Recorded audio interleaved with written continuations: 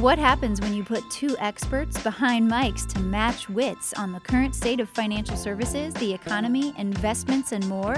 From the American College of Financial Services, this is Wealth Managed. Welcome to the Wealth Managed podcast. I'm Michael Finca. I'm a professor of wealth management at the American College. And I'm David Blanchett, head of retirement research for PGIM. And today we have a special guest on the podcast. Our guest today is Wade Pfau. Killing it nonstop. Wade is a professor of retirement income at the American College. By the way, David, did you know that Pfau is German? It's a German name of a bird, a peacock. And did you know that Finca is the German name for a finch? So you're the odd man out today. You need a German name of a bird to be part of this club. So I've chosen one for you. It's Hahnnchen. So you can be David Hahnnchen. What you may ask is a Hahnnchen. It is a male chicken. So you can be our male chicken for the day.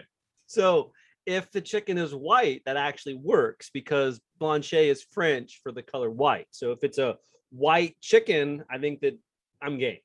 Well, you are the other white meat then. Okay. So Wade, let's start out by talking about one of our favorite topics, which is the use of home equity in retirement. This is actually a pretty important topic because for most average Americans, they have a big chunk of their wealth in their retirement savings and their home equity. So a large component of the amount of financial resources that they have to use for enjoyment in retirement is locked up in this single asset. And that's inefficient in a way, because that means that if they don't want to pass on that wealth to their kids, if they don't tap that asset, they're not living as well as they could. Yeah, absolutely. And I thought the first topic was going to be how there's so many names you can pronounce my last name. We could have a whole session on that. But yeah, I think David's the one who wrote the article on how having an undiversified home really doesn't necessarily fit into your investment strategy in such a great way. But right, a reverse mortgage, it's such an interesting planning tool. That's why I got interested. Most of my research is just writing programs, simulating different retirement outcomes. And there's so many different aspects of the reverse mortgage that make it cool in that regard. But right, with a reverse mortgage, you can divorce the future home value away from your ability to use this asset in retirement. And so it can help to diversify or to at least to protect from a decrease in home values as step one of having home equity as part of a retirement plan. So Wade, how are advisors and retirees using reverse mortgages and similar strategies today? The most popular way they get used, and it's a way that's different from most of the research that we've seen about them, is for people who are carrying a traditional mortgage into retirement. That's a big fixed expense. And, we talk about the idea of sequence of returns risk in retirement, and a market downturn early on can really disrupt your plans. Well, that's especially the case if you have a big mortgage payment that's fixed, that is not flexible at all, and you get a market downturn, that can cause a big problem. So refinancing your traditional mortgage into a reverse mortgage can really help manage sequence risk. And it's the most popular way they're used in practice. You might not know that based on most of the research and so forth that we can talk about. It's on a different use. But yeah, it's the refinancing a traditional mortgage. So if I'm a financial advisor, what options do I need to be aware of? So there are proprietary reverse mortgages too, but still the vast majority of the market is a home equity conversion mortgage program. It's government administered, and so it's standardized in that regard.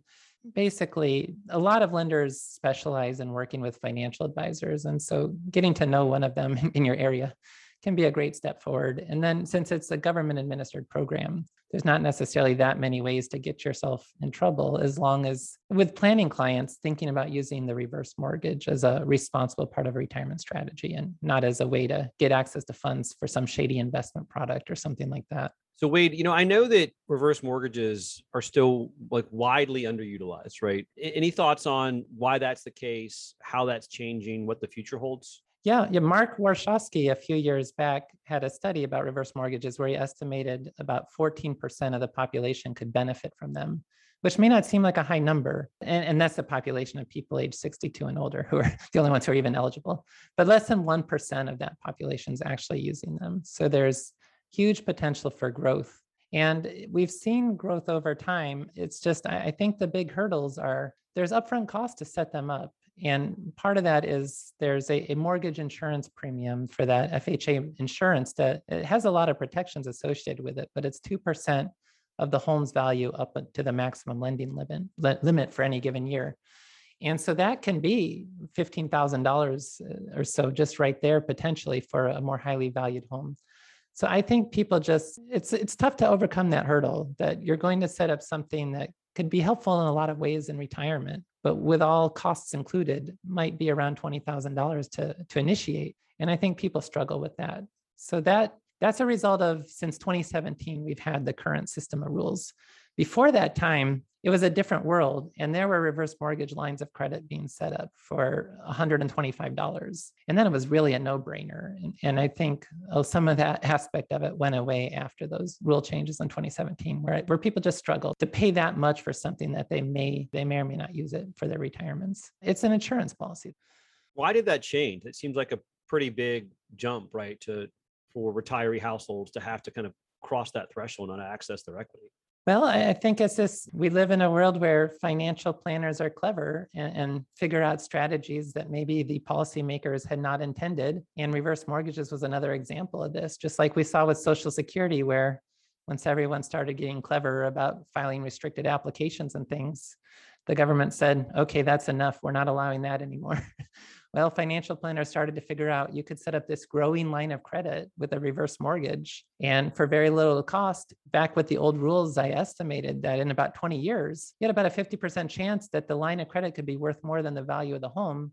And it's a non-recourse loan. So you could basically get a windfall out of your home that's funded through the taxpayers with the mortgage insurance fund. And the government just kind of caught up and said, okay, we see what's going on here. Let's put some restrictions on that. And they didn't take away the whole value of the reverse mortgage by any means, but they certainly slowed down some of those benefits by raising the initial costs and slowing the growth rate for the line of credit as well.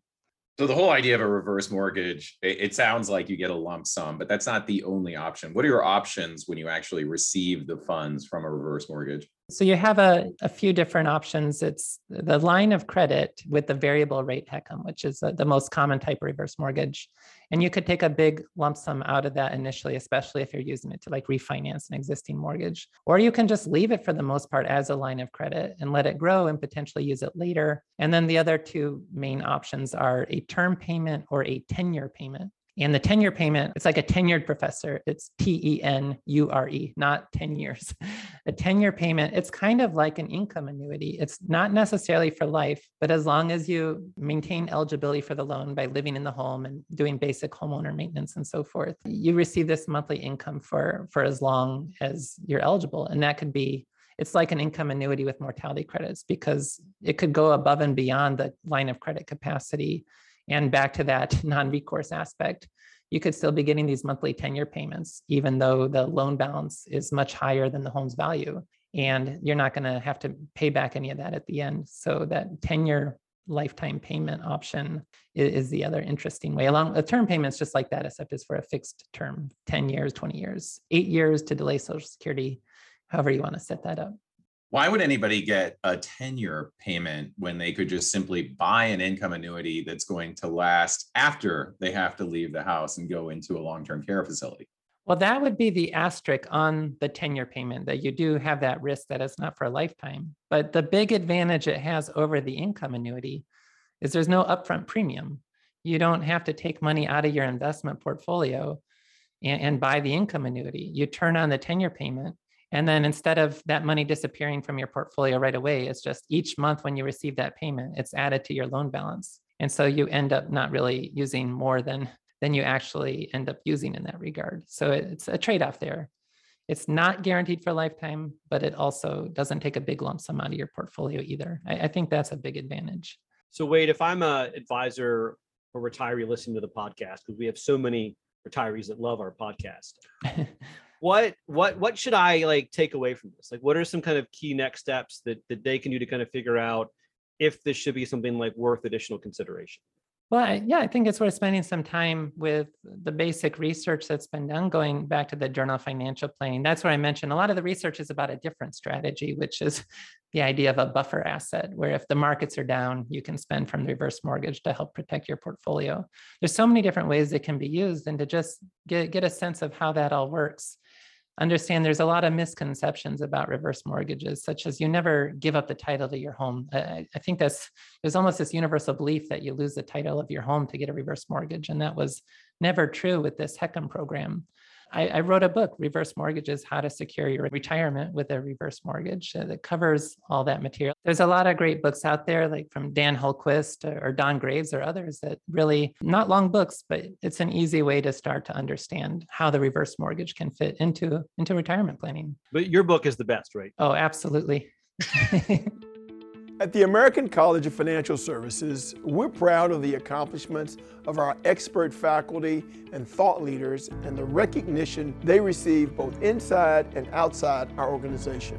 This is George Nicholas, President and CEO, and I'd like to congratulate Michael Finca and David Blanchett, hosts of our Wealth Managed podcast, on being named to the 2021 Think Advisor IA25 list of professionals pushing the financial services industry forward. On behalf of all of us at the college, keep up the great work. Give your clients the retirement security they need with our Retirement Income Certified Professional designation. Visit theamericancollege.edu/RICP to learn more. We're here with Wade Pfau. Let's continue our conversation where we left off. Wade, what are some of the tax consequences of using home equity? I know there used to be some advantages that don't exist today. Well, in terms of when you're spending the money, it is proceeds from a loan, so it's not taxable income, and therefore can play the same kind of role as a Roth distribution, where it's a way to spend without adding to your adjusted gross income. And then some of the other tax consequences just relate to when you repay the loan balance. If it's acquisition debt, and that can include refinancing a traditional mortgage that was used for acquisition, then you can get a deduction on the interest portion of the payments. And so a lot of the tax planning around that is because repayment is voluntary until the loan balance becomes due, you might have a big deductible interest payment all in 1 year. And so to plan around making sure you can take advantage of that would be where most of the interesting tax planning is associated. I know David has done some research on housing within an individual portfolio. A lot of people think that they're going to pass on their home to their kids, but the value of that home as a legacy asset, there's a lot of volatility there. There's a lot of, I think, idiosyncratic risk. And I know David has done some research into the risk of housing.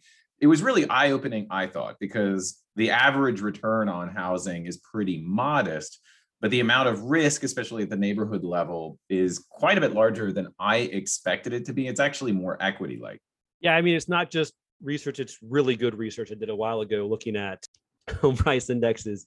And I think so one thing that's really important that people don't realize with the Case-Shiller index is, one, they're almost always repeat sales. And so that totally ignores renovations, capital improvements, all the things people do when they flip homes. So it's dramatically overstating the returns you're going to receive from the actual index you're looking at too. There's just a lot of idiosyncratic risk, right? I think that, again, these indexes, whether they're regional or national, it assumes diversification. You only have one home in one area.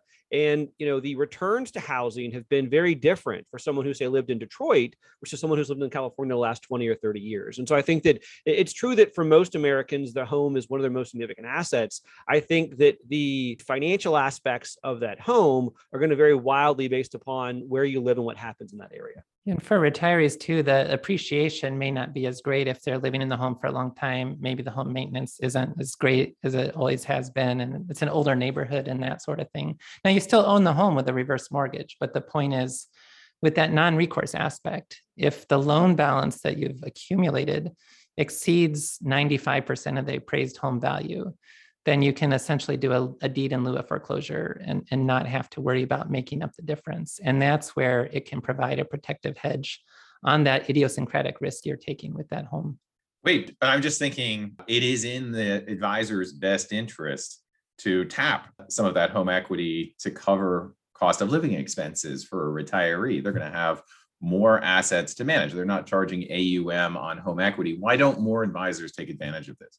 I don't know. It's a good question. I think there's just so many misunderstandings. It's kind of like the annuity where there can be a lot of negative conceptions that just haven't really had a chance to play out. And a lot of the media coverage has become much more positive, but when it is negative, it's usually not about financial planning clients. It's about using reverse mortgage as a last resort option, and then problems developing where they may not be able to maintain homeowners insurance or pay the property taxes, and then the home can be foreclosed upon.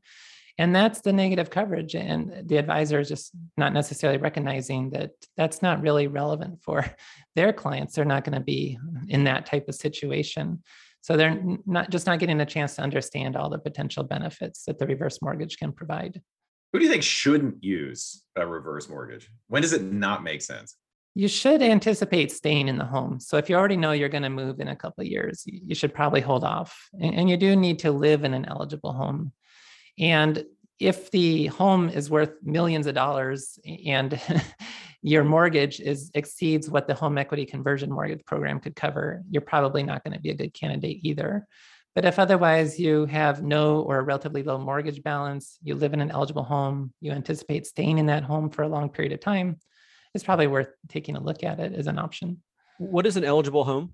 Well, single family homes are mostly all eligible, but we get into issues with like multifamily homes and different types of condos where they may not all fall under the FHA guidelines of being eligible.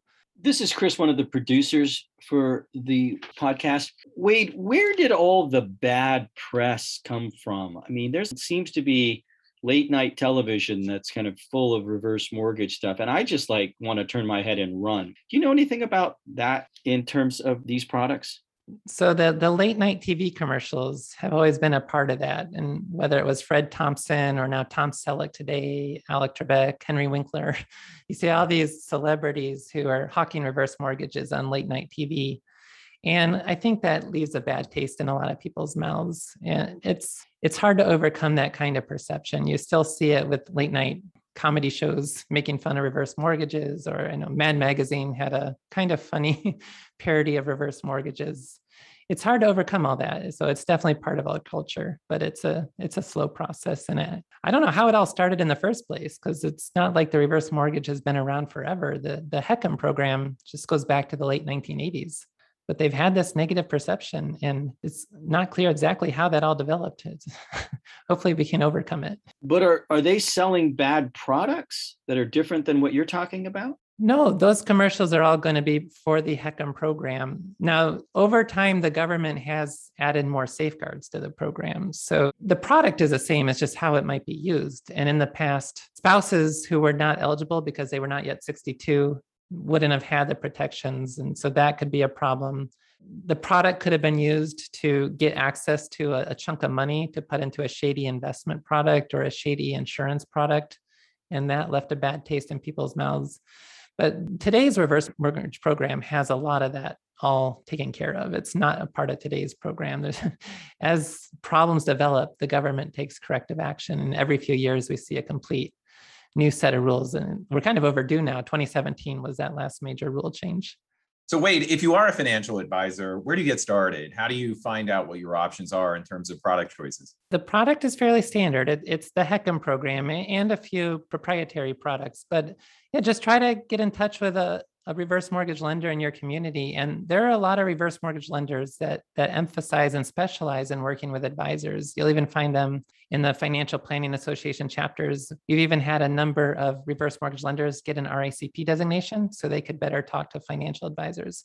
So find somebody who specializes in working with financial advisors, and then you should be in good shape to have a reliable set of eyes and ears to look at whether this may help any of your clients. So I guess the answer is call Magnum PI or the Fonz. Wade, that was very interesting. Thank you for joining us. Well, thanks for having me. I'm Michael Finca. And I'm David Blanchett. Hanshin.